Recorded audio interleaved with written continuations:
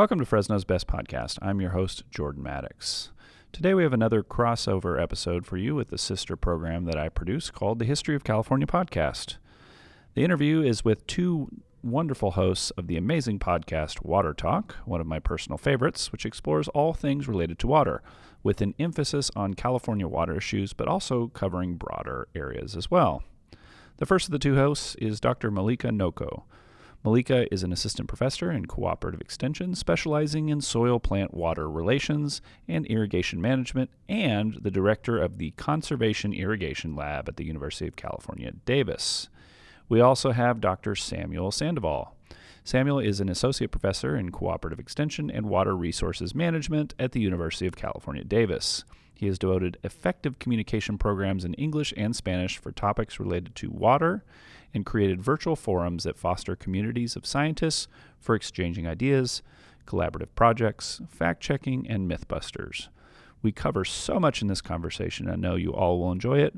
Let's go meet our two hosts of Water Talk, and Baker will take us there. To the best little city left in the U.S., Fresno's best.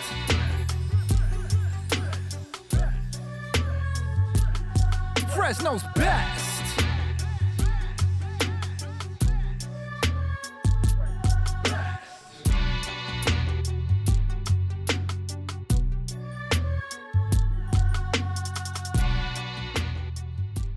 Can we start by discussing in this conversation kind of the circumstances that led to starting Water Talk? Ooh, that's a good one. Yeah, so I would say that the pandemic was kind of a critical circumstance, I think. Like for me, I had just started a statewide extension faculty position at the University of California, Davis.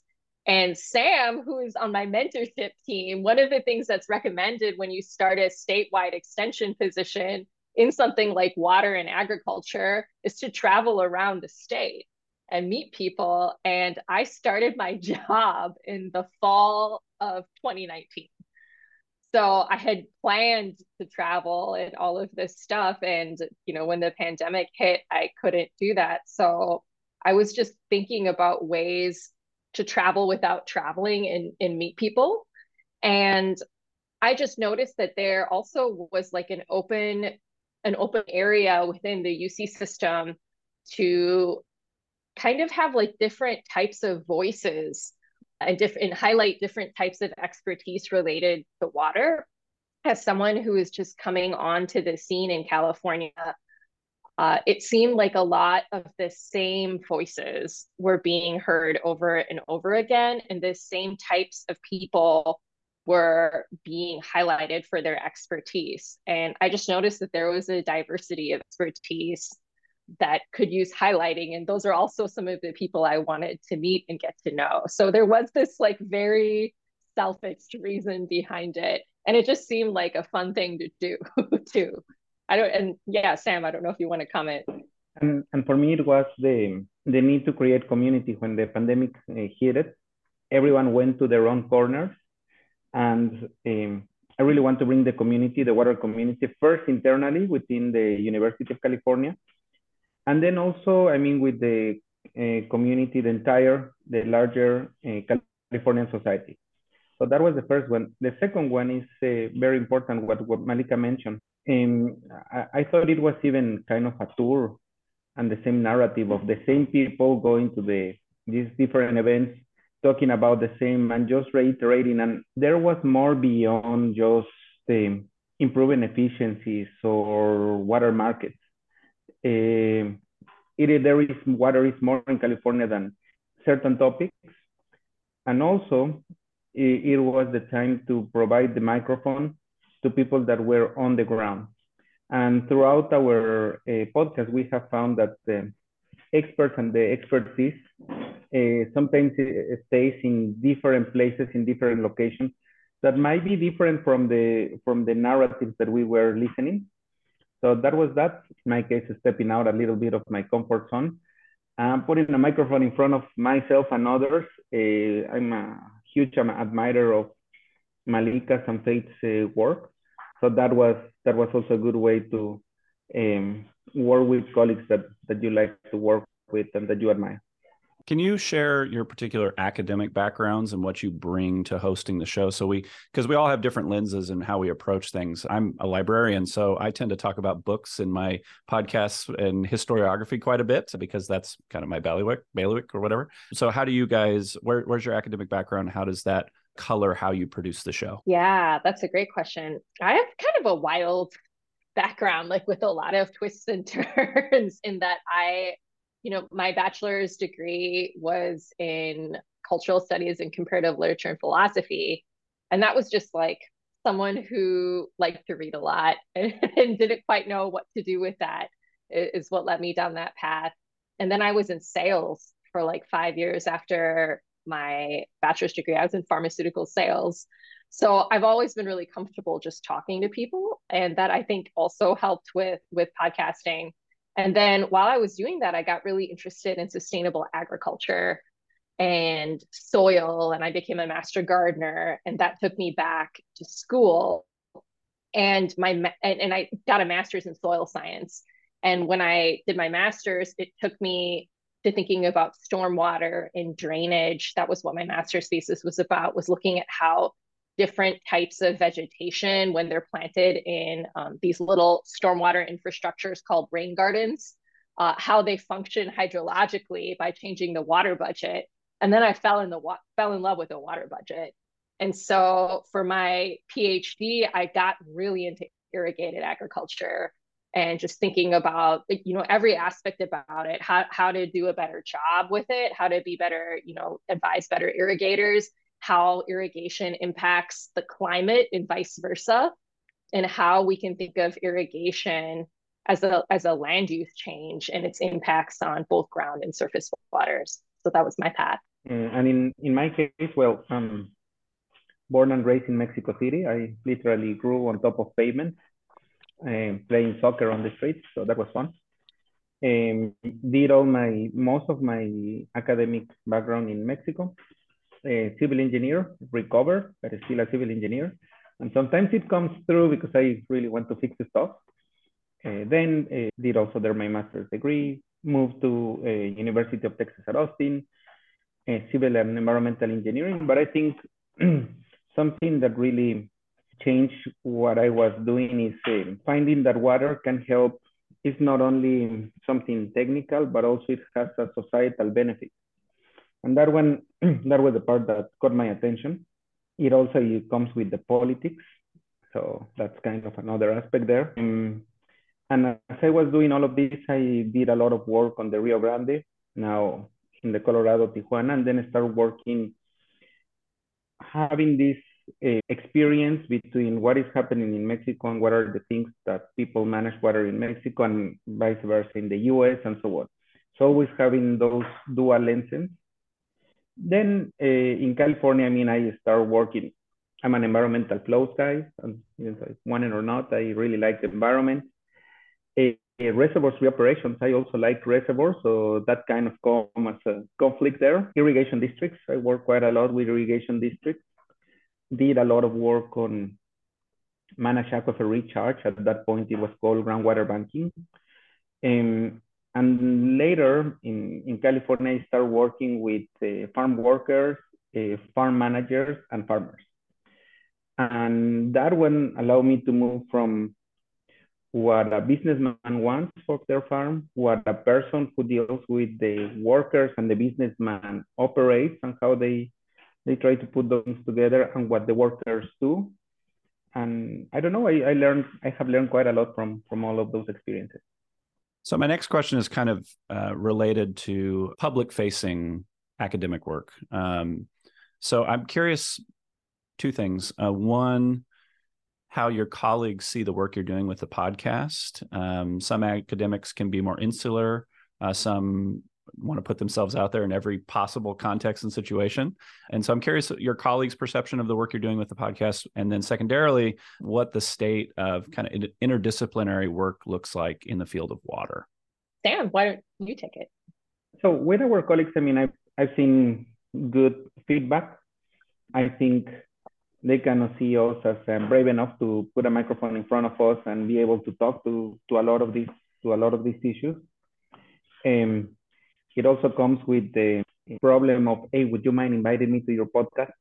Which that also we have had a fair share of those. But the point is, in our case, we always try to focus on our vision ahead, which is what are the key topics, the relevant topics, and the people that have first-hand experiences on this that can help us out. Something that I think the best way that I have updated myself in water in California is through interviewing and listening our podcast. It is amazing how these have kept me up to date on the issues that are. And what was the second question? The second question is the state of interdisciplinary science. Where is it at with water in California? Are you able to cross a lot of disciplines and work with people in different contexts? Yeah, absolutely. I mean, I am an interdisciplinary scientist, I would say. I mean, my master's was in soil, but my PhD, I was at the University of Wisconsin-Madison, and the program is through the Nelson Institute for Environmental Studies, and it's called Environment and Resources, and it was an interdisciplinary PhD program. That's why I think I knew just enough to be dangerous to try the podcast. I took a social science course during my PhD, and it was about ecological science fiction, and we worked and we created some audio pieces, and we did some editing, and it was really cool. And that's why I kind of knew how to edit a little bit, as I said, just enough to be dangerous with a podcast. So definitely for me, I work, my position is soil plant water relations, and I do kind of think of all of those things. All of my projects are very interdisciplinary. Like I try to collaborate with, engineers and hydrologists like Sam. I try to collaborate with, soil ecologists. I am working with people who really can think about ecosystems and aspects of them that all go together. And I'll give a specific example. A lot of the work that's done on irrigation is done by engineers. And here in the state of California, we've kind of been moving in this water efficiency direction, and then also moving in this soil health direction. And we really need to think about those things together. So a lot of the projects that I have in my lab are looking at efficiencies and changes to irrigation to save water, but also how those changes impact things that we care about, like soil carbon pools and sequestration and soil health and soil functionality. And those things really should go together. So I feel good about interdisciplinary science. Yeah, I love the state of that. And I love that we're kind of moving back to the Alexander von Humboldt universe, where we see everything as interconnected and we can kind of see the patterns and the connections there. And I think people being sequestered in their disciplines makes sense for a time, because you want to be an expert where but eventually we all need to work together in order to move forward. So I completely agree with you. We're going to jump into a bunch of questions now, kind of around topography, climate, infrastructure. We'll start with kind of a simple one. Do you think it's helpful to talk about California water issues, or should we talk about microclimates and regional issues? Because in some ways, talking about California is kind of like talking about a varied, large landscape that has many different microclimates. Is it even helpful to talk about California water issues beyond just legislation that affects everybody? Very good question. I mean, we are always flipping a coin when every October 1st. So every October 1st, when the water year starts, we just go there, flip a coin, and then we'll see what is coming. I do think that it's important to keep it in the bigger perspective, because we really forget about things that happen. So let me be painfully clear. Last 12 years, 8 years we have had rain below average. So what that means is that now flipping a coin is actually not flipping a coin, because 2/3 of the time will fall on one side and 1/3 will fall on the other. And we also, unfortunately, have of the years that have been wet, we have different wet years. We have, wet, but with rain and warm. We have had wet with snow and cold, and wet with snow and warm. So what I'm trying to tell you is that the Sierra Nevada, I make the joke that the Sierra Nevada is no longer that Nevada at all, that it is sometimes Nevada, sometimes not. So for me, that's the good part to remind everyone. This year, right, El Nino, and then we had a previous year with a lot of precipitation, and that's what you're also talking about. The climate sometimes is not helpful. And this year we are like, okay, don't worry, we had a huge water year and now El Nino year. We're gonna have good amount of water. It hasn't rained. It hasn't rained, and I'm really crossing my fingers. Before Thanksgiving, we have a good storm. Otherwise, we're heading to the place that we know now 2/3 of the time, which is dry years. We have reservoirs full and so on that will damper, but I do think that at least on my side, everyone should know what is an atmospheric river, where do we fall our snow, the snow line, how climate is changing all of our water conditions, and so on. Yeah, it seems like it's kind of a both and thing. Like localism makes sense because that's where our information comes from. But then if you only know that, then you get those people that say, well, it's rained where I live like 10 times this year. We don't have water issues. And it's like for example, I'm going to Yosemite this weekend for kind of an annual winter trip. I'm into cold plunges, so I'm going to go swimming safely. But in any case, it's snowing currently in Yosemite right now. And then I could, deduce from that, oh, things are fine with water. But that's just a small picture. So I agree with you.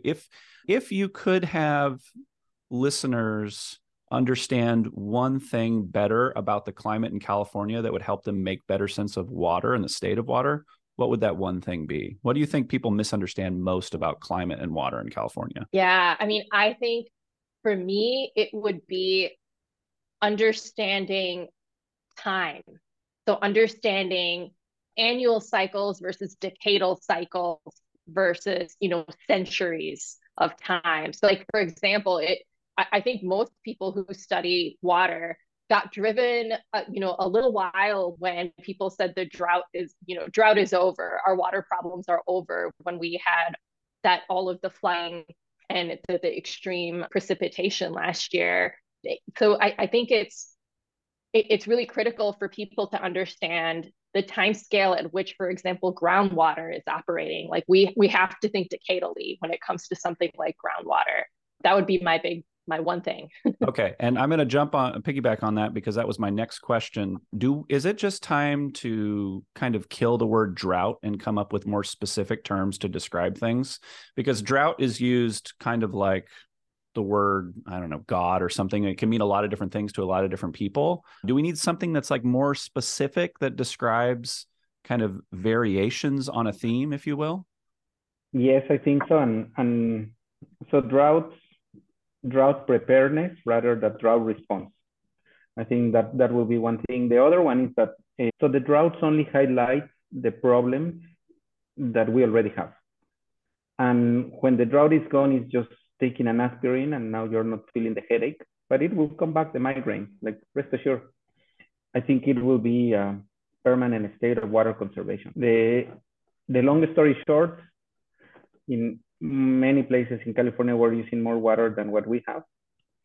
And again, we did some magic. So basically take water from the ground and pretty much inflating what we're using. I think the drought, is a permanent water conservation state that hopefully will lead us to a place where we can manage better not so rainy and very rainy years. I want to jump into ag now because I'm located in the Central Valley, in the San Joaquin Valley, where a lot of the water issues in ag are most present. Can you complicate people's picture of agriculture and water for a second? I think that there tends to be monolithic pictures, right? People in the Central Valley have a defensive posture. If you drive the 99, you'll see what that looks like in terms of signs. I lived in Southern California in the Bay Area. They have very particular points of view on how much water it takes to produce an almond. And the kind of polarized understanding of ag and water has both led to both misunderstandings and also the inability to have conversations about progress. So can you talk a little bit and complicate the picture for us? Ooh, this is a good one. I mean, I think for me to do my job, right? I work on agricultural water management and I did come to it from a place of conservation and interest, and I'm in extension, so I work with farmers. So I have to be able to have this like very pluralistic way of being and thinking about it. And I guess I think that for me, I approach it by just kind of assuming that people are fundamentally good and trying to do the best that they can, and that incremental change is positive. And that's kind of how I am approaching my work. Like I have my own, personal opinions sometimes and visions for what I want things to look like. But I also can't, I don't know how to solve the problem of agricultural water use and depletion in the Central Valley. Like I don't have like a clear cut one solution. And I think Sam and I have talked about this. There's not a single solution.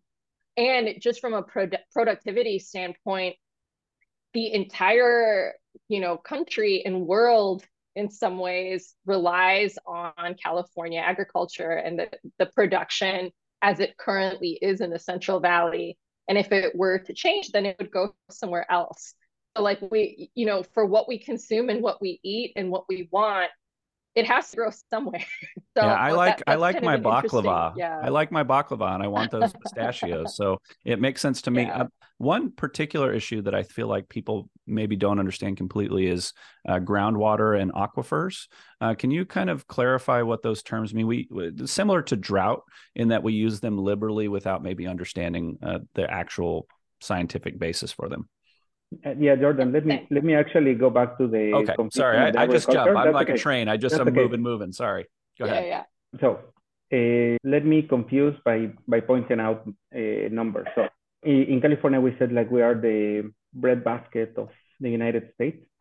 So between nut trees, which is walnuts, almonds, and pistachios, alfalfa, hay, and corn. So feedstock, grapes, rice, and tomatoes. So nut trees, grapes, alfalfa, rice, and tomatoes is 66%, 2/3 of the acreage in California. So let me be very, very clear. When we're talking about the breadbasket, it's only planted in 1/3, it's not in the entire state. So if people ask like, we don't have the land, no, yes, we have it. And oh, we're running out of land. No. Yes, we have it. But we are deciding to grow crops that agriculture is an economic enterprise. Yes, they are growing food. I get it. And I really love the food. But it is an economic enterprise. Just be aware that behind it, there is economic profit. I do want to distinguish between the non-responsible, non-socially, or non-environmentally responsible agriculture. The one that is large scale, the one that pollutes our aquifers, the one that pay bats our farm workers, the one that use pesticides, fertilizers, the one that pollutes the air. That one, I am personally, I'm not in favor of. The one that works with the community, that pays good salaries, that try to do sustainable agricultural practices. And if there is a farmer that is listening, I'm with you anytime. And I can help you defend anytime. The ones that are not being socially, environmentally responsible, I'm sorry. I also don't have the appetite to work on it. So those are two things. The third one, to confuse our listeners, is farmers, farm managers, and farm workers. The owner of the land, the person that is providing resources that can be synthetic fertilizer, nitrogen, other supplies, and then the farm workers. And I think people get confused between a farm worker and a farmer. They are different, and so on. So that's to avoid the confusion. Yeah. And I guess one last thing on this. Sorry, I just wanted to say, kind of building on what Sam was saying, that I just want people to try, right? Like, so I understand that people are oftentimes in situations where, you're managing your fertilizer in a certain way, or you're managing it, your soils in a certain way. But if you're curious and you want to try to incorporate sustainable soil and water conservation practices, then that's enough, just understanding that the change can be incremental.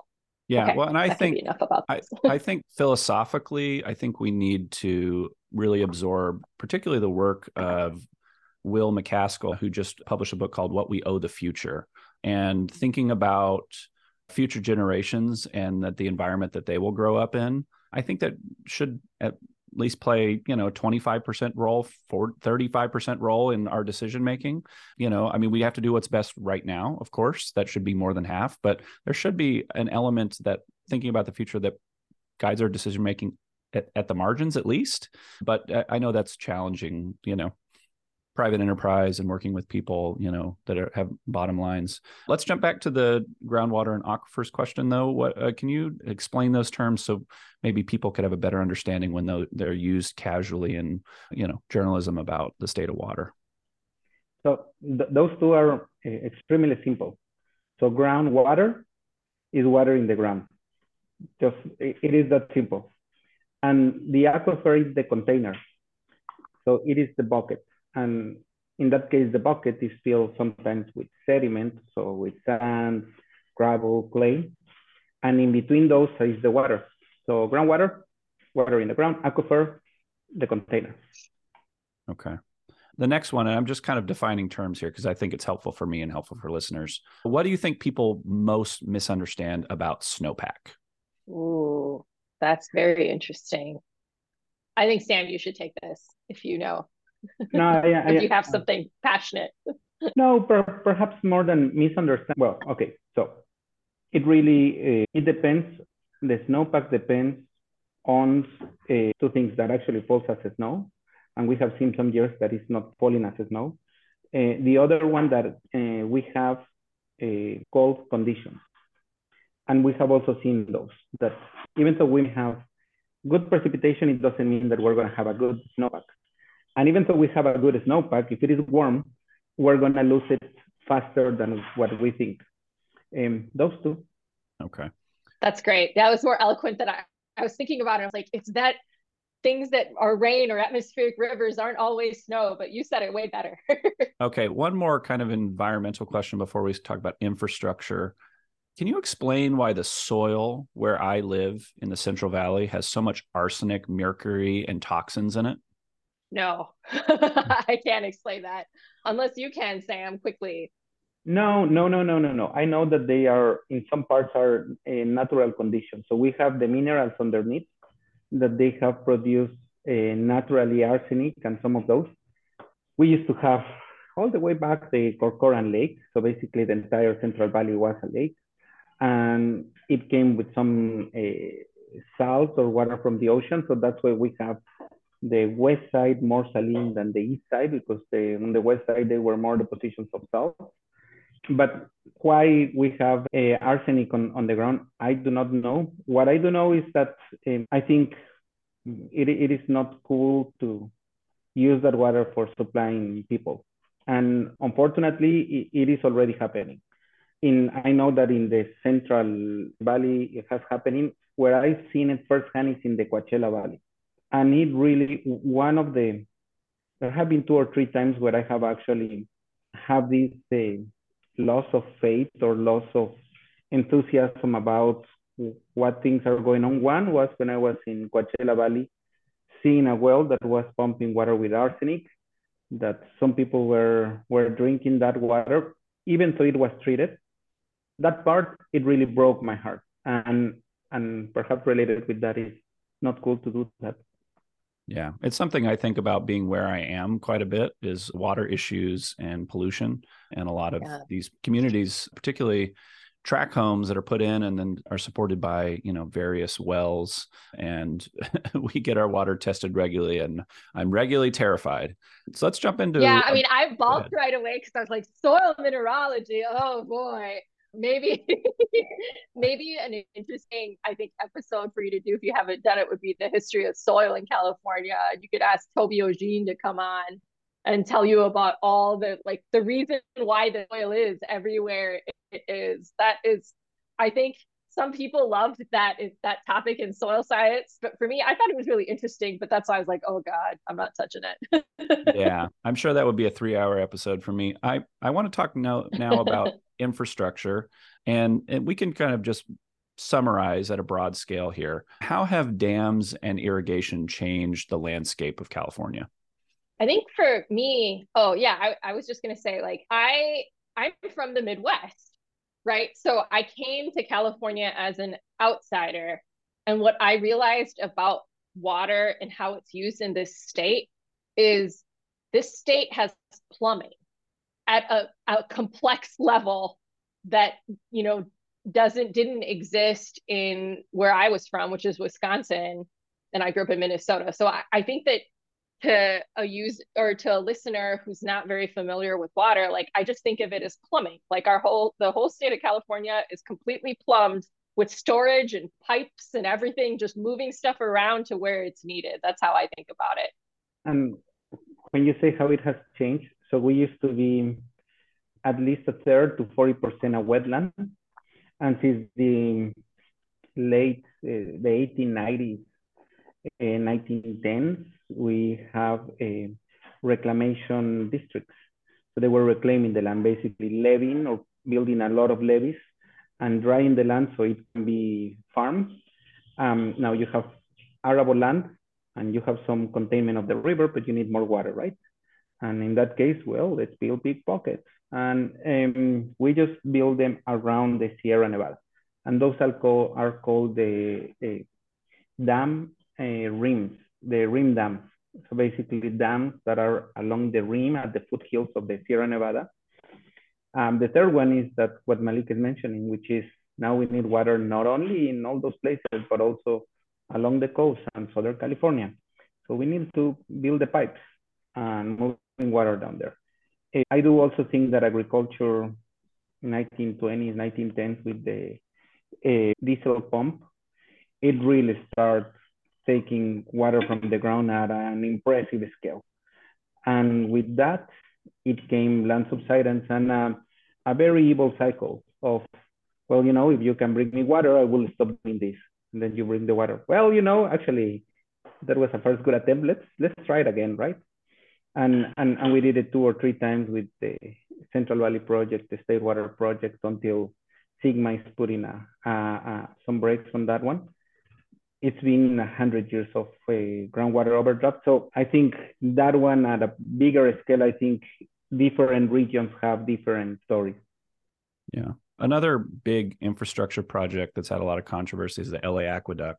There's been great scholarly research. There's been great kind of popular nonfiction. There was even a great movie with Jack Nicholson all about this particular issue and project. What would you say the legacy of the LA Aqueduct is, and what lessons does it have to teach us about things like water issues in Syria that are causing instability? And should we care about the Owens Valley? I do. I mean, I was there early on the year. I was actually at Owens Lake. So we still have native tribes there that they were moved outside, that they are coming back. So what is the legacy? That people were displaced and they came back. We should support them. What other legacy that is distinctive? And they mentioned like, well, at least it was bought by LA, so we still have native vegetation. It hasn't been, the land use hasn't changed to agricultural farming. So we still have good places where we can protect the environment, protect the native land use. The legacy is that of all the piping, we have disconnected the people from their water source. We have people in LA that receive water all the way from Wyoming, from Colorado, New Mexico, from Indio, Mono County, from Lassen, Modoc, Sierra counties, Trinity County. So we just disconnected. And I think the legacy is that we are now trying, as we are doing it with our ancestry, tracing our ancestry route. Now we need to do the same with water in California, trace our water sources. I don't know. I think this always kind of reminds me that not only knowing where the water is coming from, but also how can we help? How can we sustain the communities, support the communities that live there, that help us with our water? In the Sierras, fire management, good land use, foresting, partnering them. So anyway. Okay. On that note, there's been a lot of movement to remove some dams from California. And I think undergirding that, there's this kind of somewhat kind of a romanticism about like, can we go back? Can we go back to that verdant landscape that Los Angeles was? Can we go back? I mean, we have a Tulare Lake right now. I don't know if you guys have driven past it, but I have, and I've seen it, and I've got friends with drones that have flown their drones over the top of it, so I've been able to see it.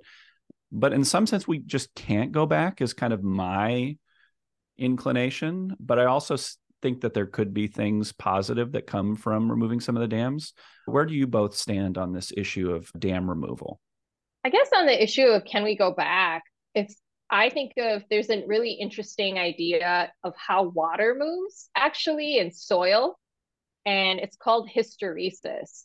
And it's that water, if you look at the path by which water wets and dries, it's always two different paths.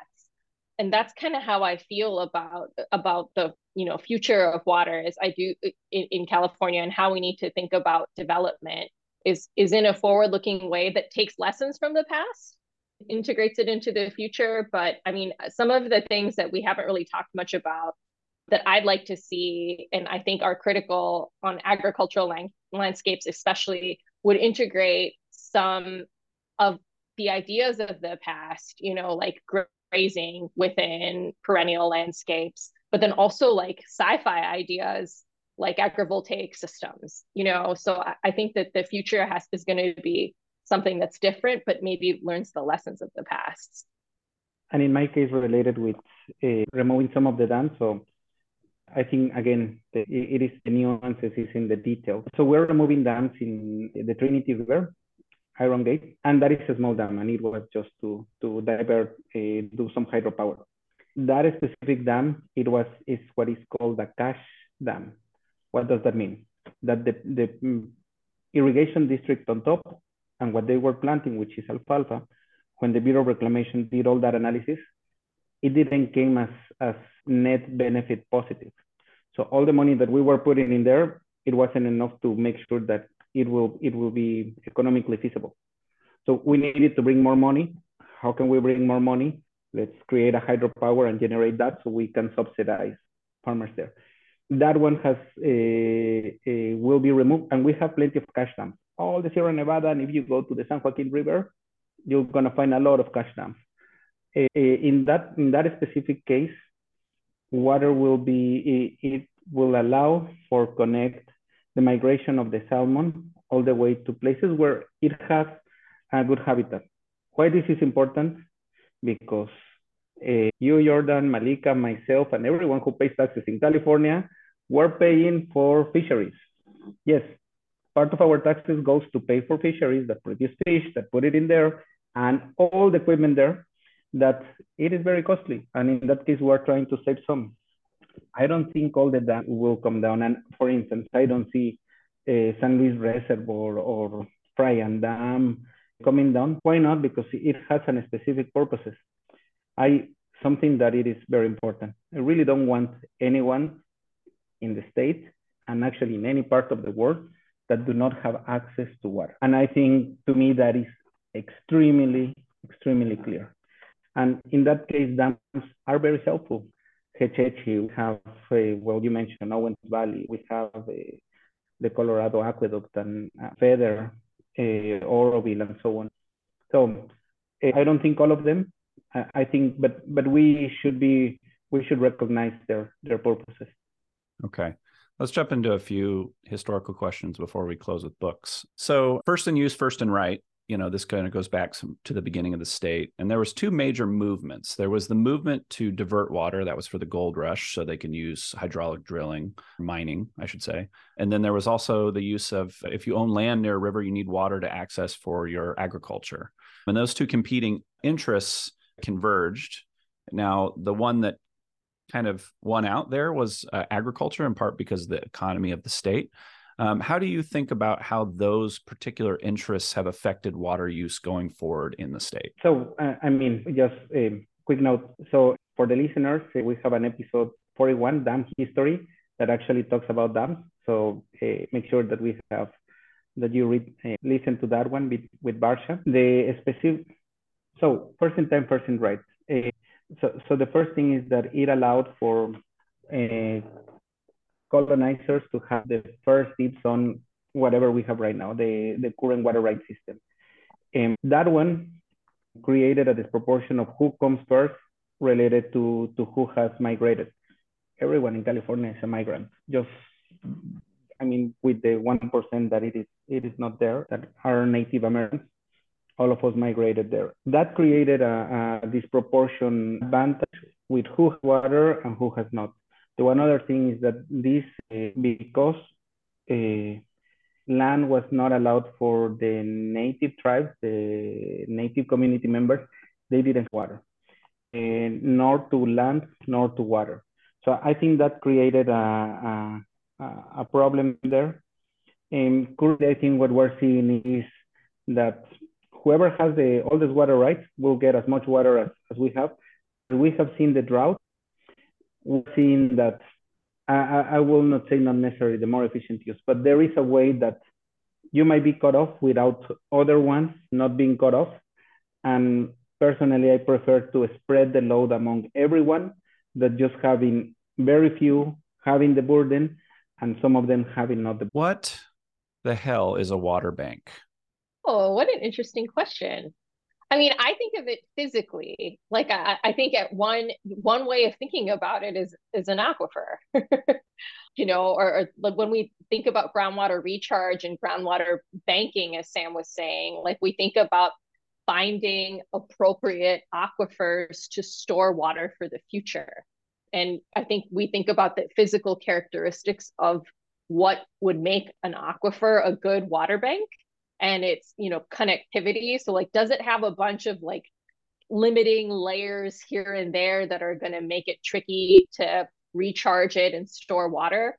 And is it aptly situated where we can store water and then move it around in it? So when you say like, when you bring up water bank, I think of it very physically right away. I mean, any water storage, and it can go from aquifers. Reservoirs is another water bank. We know how much water comes in, how much water went diverted. The water barrels, rainwater harvesting, that be exactly the same. We're having our small piggy bank that we're yeah, it's a little water bank. Yeah, well, what is kind of a corollary to that? What is paper water? Oh boy, Sam, do you want to take this? I'm not touching it. No, so basically, so you have a water right or a metric amount in a paper that is called the warranty, the water warranty. But that means it doesn't mean that you're gonna get it every year. Basically, it's an amount of water that you have on your water right, but you do not know if you're gonna get it or not. Yeah, I mean, I think a way to like that was a confusing concept to understand for sure. Because I was trying to, I have some projects where I work with processing tomato growers who are in the Westlands aquifer region, and they have water allocations. And for the first couple years that I was here, they were getting 0% water or 5% water. And then when we had that very, very wet year, they got 35% of their allocation.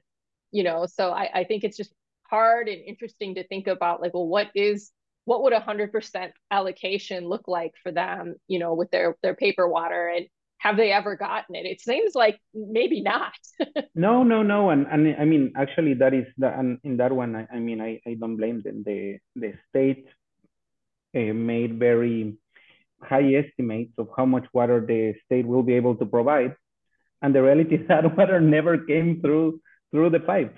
So typically what I think is kind of 50% will be 100% or their maximum allocation. In that case, 35 will be like 70%. And yeah, I don't know. The state in that one, I think oversold what that project was looking like. Yeah. So let's talk about some of the water pollution acts. There's the Dickey Water Pollution Act. There's the Porter Cologne Act. Do you think California water has been made safe? If not, why? And then I want to ask you both, do you filter your water and how at home? I mean, I think California water has been made safe for some people. I think that's the biggest issue, right? Is like I think that there is, we have this public right to water. There's a right to clean, safe water. And I think it's amazing that that right to water exists. There's a human right to water in the state, but it's not actualized for many, many people who live in the Central Valley, for example, who are not afforded safe, healthy drinking water. I have like one of those fridges that has a filter in it. So my water does get filtered because I like cold water from my fridge. So that's why I would say I don't know what if I'd filter it if I didn't have the fridge filter. Hmm. But it is just like a very basic. I'm not doing, it's not like a super complex system. And so the regulations allowed for protecting the water. However, when it was not protected, it took some time to actually get at the root of the cause of the contamination. And eventually it went there. So we have the Porter Cologne Act, and then out of that, some of the ordinances for discharge of dairy and acts, then for the application of fertilizer. So what I'm trying to tell you is that our water is safe, but once it has passed the limit, then it is not preventive. It's just like, okay, now just pass. So now we have to figure out where it is coming and if it is spread out. I don't know. I think that's part of the deal. Not necessarily that is good. For my case, I do have a 5 filter system under the sink. I really have that. This is very sad. So Davis is surrounded by Aglan. And I don't know, at that point, we were about to pass some of the limits, decided to go for it. The caveat with that is that even though you have a 5 filter system, you have to change the filters.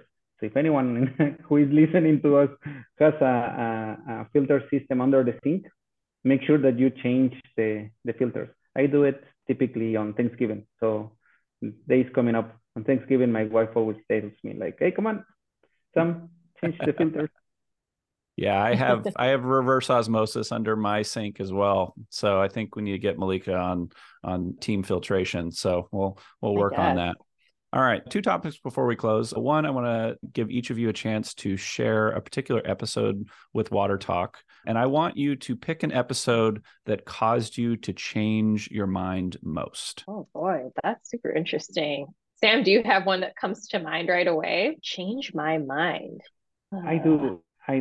And actually, so I have way too many favorites, but let me see if I find this one.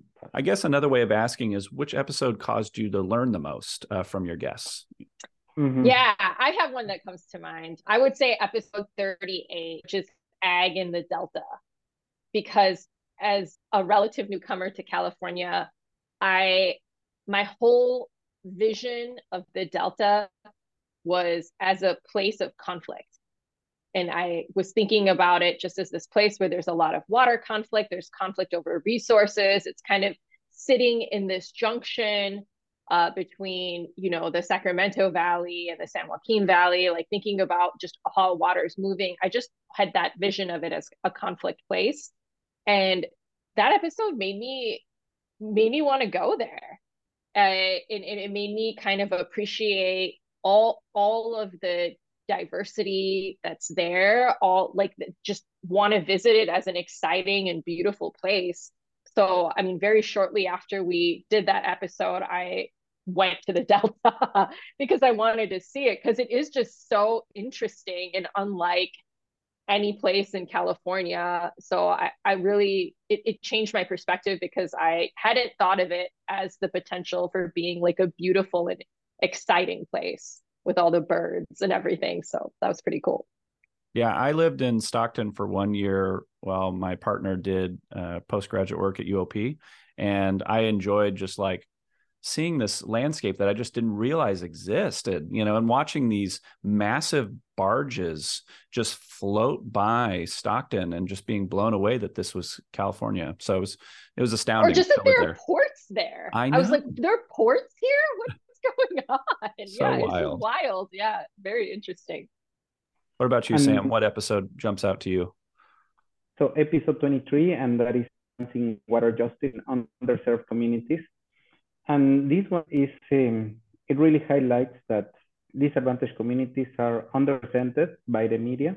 So there is some coverage, but not as frequent as all. Underserved by the government. What that means is that there is some legislations or budget that passes, but not as much as it passes for other communities. And understudied by us, the academics. And that actually, it has been a good reflection.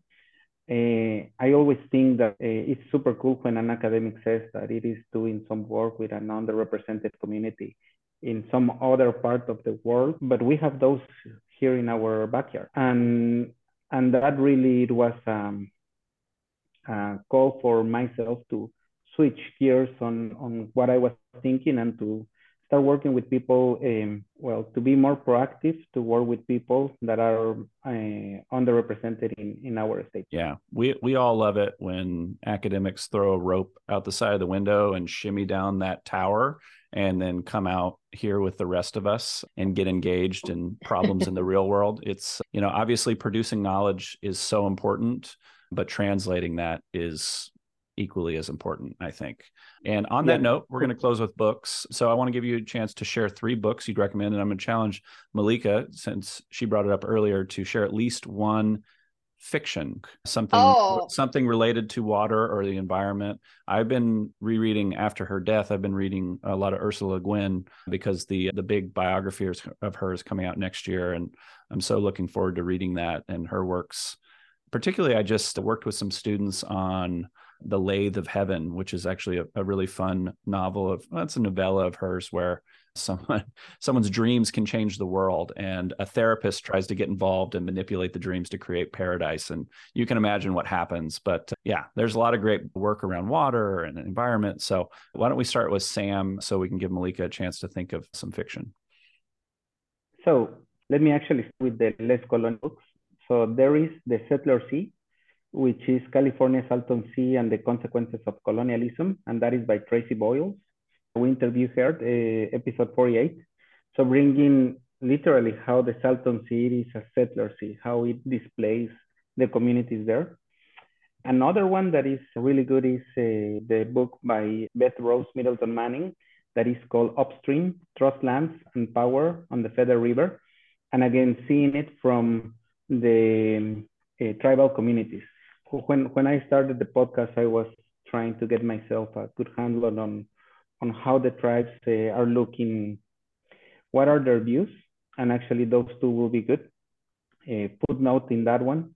When you were mentioning about that, we have at some point in the interview, like we have current needs, but we should be also thinking or looking in long terms for all the actions that we have. Something that I learned from our indigenous communities is that they look from 3 to 6 generations ahead. So decisions that they are making, they are doing it 3 to 6 generations ahead. And that is a good mindset for us to kind of think of our decisions. Now, one that I think it is tangential of water, or it has the water, but it explains the land use. And with the land use, how all the water move into that is In the Struggle. Scholars and the Fighting Against Industrial Agribusiness in California by Daniel O'Connell. We also interviewed him. It really shows he mentioned is that it really shows the corruption. It is, with his words, he mentioned that it is Cadillac Desert on steroids. And it is. If you read it, you will figure out how the government and the companies, they work together to have the landscape that we have right now, which is an industrial agribusiness. And also, I agree with him. It is so permeated. It has changed so much our environment that we cannot untangle. We just think like, well, this is the way that it should be. But that one, In the Struggle, highly recommended. That is another book that really changed my mind.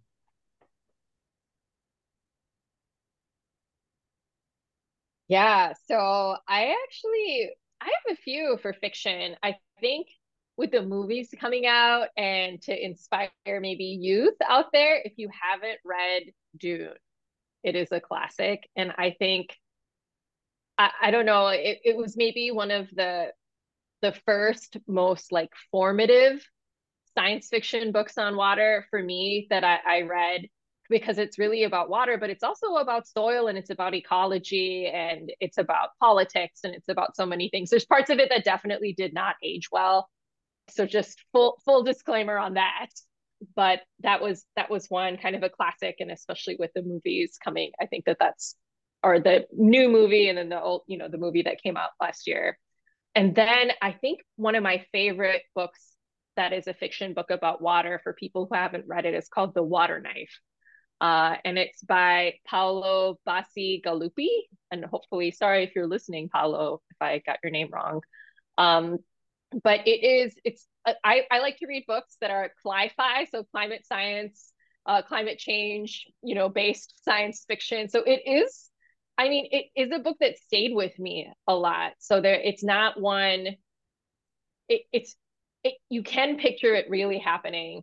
There's enough of it that feels like it could be a future, a disturbing future, but a future that is, focused on water conflicts between states in the Southwest and in the American West. And I don't know, it just really hit me. So that one was really good. Similar type of book, also cli-fi, based on water, is called Gold Fame Service. And that book is by Claire Watkins.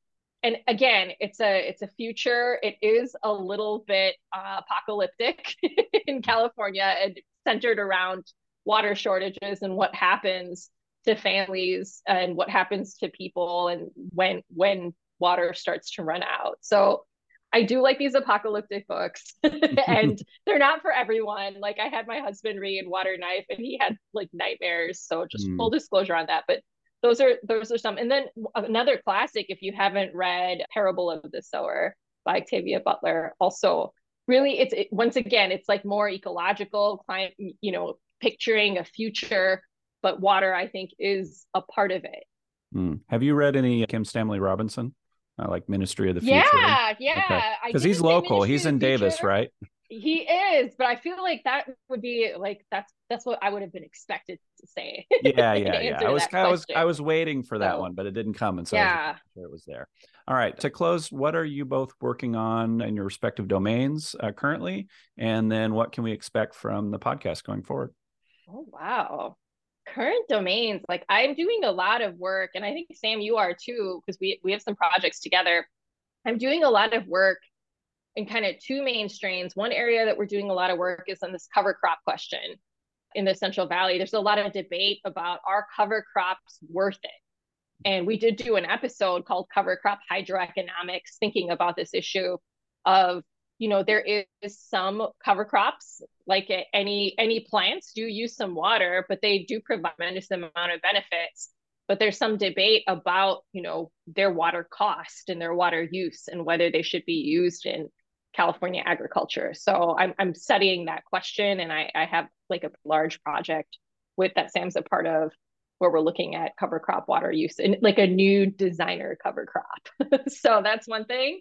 Another thing that I'm focusing a lot on is just the future of precision irrigation and irrigation management. Like we have a drones program in our lab, and we do high resolution mapping of evapotranspiration, which is crop water use, and thinking about how best to use these types of tools. Is the precision always worth it? Where does it make sense? How can we manage water as cleverly as possible? And in my case, I have different projects, the same as Mallika. One is, related with irrigation, that project, and also training irrigation applicators, trying to develop courses for, in this case, irrigators, farm workers that are irrigators, and how they can improve their water application, save water, and also reduce the use of synthetic fertilizer. Human right to sanitation, we're working with the state to assess what is the state of the sanitation, and then see if we can have a human right to sanitation, similarly as we have the human right to water. We have the working along the border, still projects with the Rio Grande, Colorado, bringing the scientists together, training local elected officials. So I've been working quite a lot to develop materials to train county board of supervisors, council board members, school district members, to actually train them better not train them better, so they learn how to learn. We are actually providing that much of a context, but we're providing the tools so they learn how to learn. and the thing that they are learning how to learn is on water issues.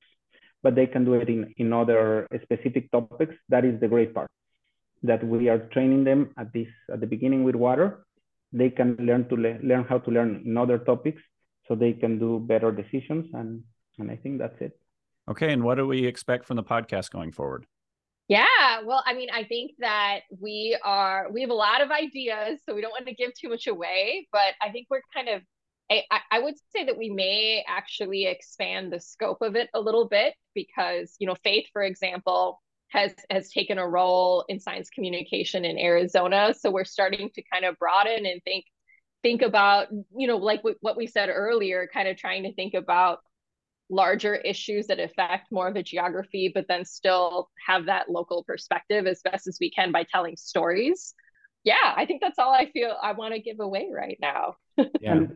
Go ahead. I think this is great because we get sometimes really California centric. California has a lot of gravity, and I think that's fine. But sometimes looking things from different angles or in other places can help us out to put what we have in perspective. Sometimes good, sometimes bad. I was the example that I always made, the CIMIS stations. So the stations that we have on evapotranspiration, we have, I don't know, more than 100, 120. And so there are states that only have like what, 3, 4, 7. So when we think about it, it is sometimes mind blowing. And having those different perspectives, I think, will help us out to value what we have or to learn listening from other places. Yeah. And I don't say this to everybody, but I'm definitely saying it to you too. I love your podcast so much. It's one of my favorites regionally that I listen to. And I think it's really important. And I was having a conversation with someone about this recently. I think one of the best things that you can do in terms of your knowledge development is understand your utilities. We just had Catherine Blunt on the show, who wrote a wonderful book called California Burning about PG&E, both its bankruptcies and also the fires that resulted from it, specifically Paradise.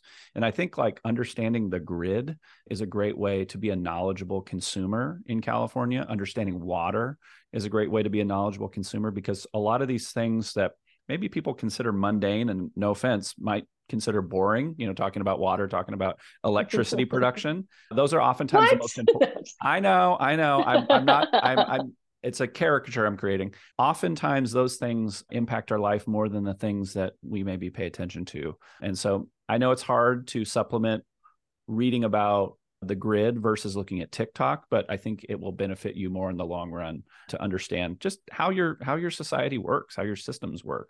So I really do appreciate the work that you both do, as well as your other hosts, and I appreciate you talking with me today. Thank you so much. It was a pleasure. Thanks for listening, everyone. As always, you can support this podcast by leaving us a rating and review, or by making a financial contribution at our Patreon page, which is www.patreon.com/FresnosBest. We'll see you next time.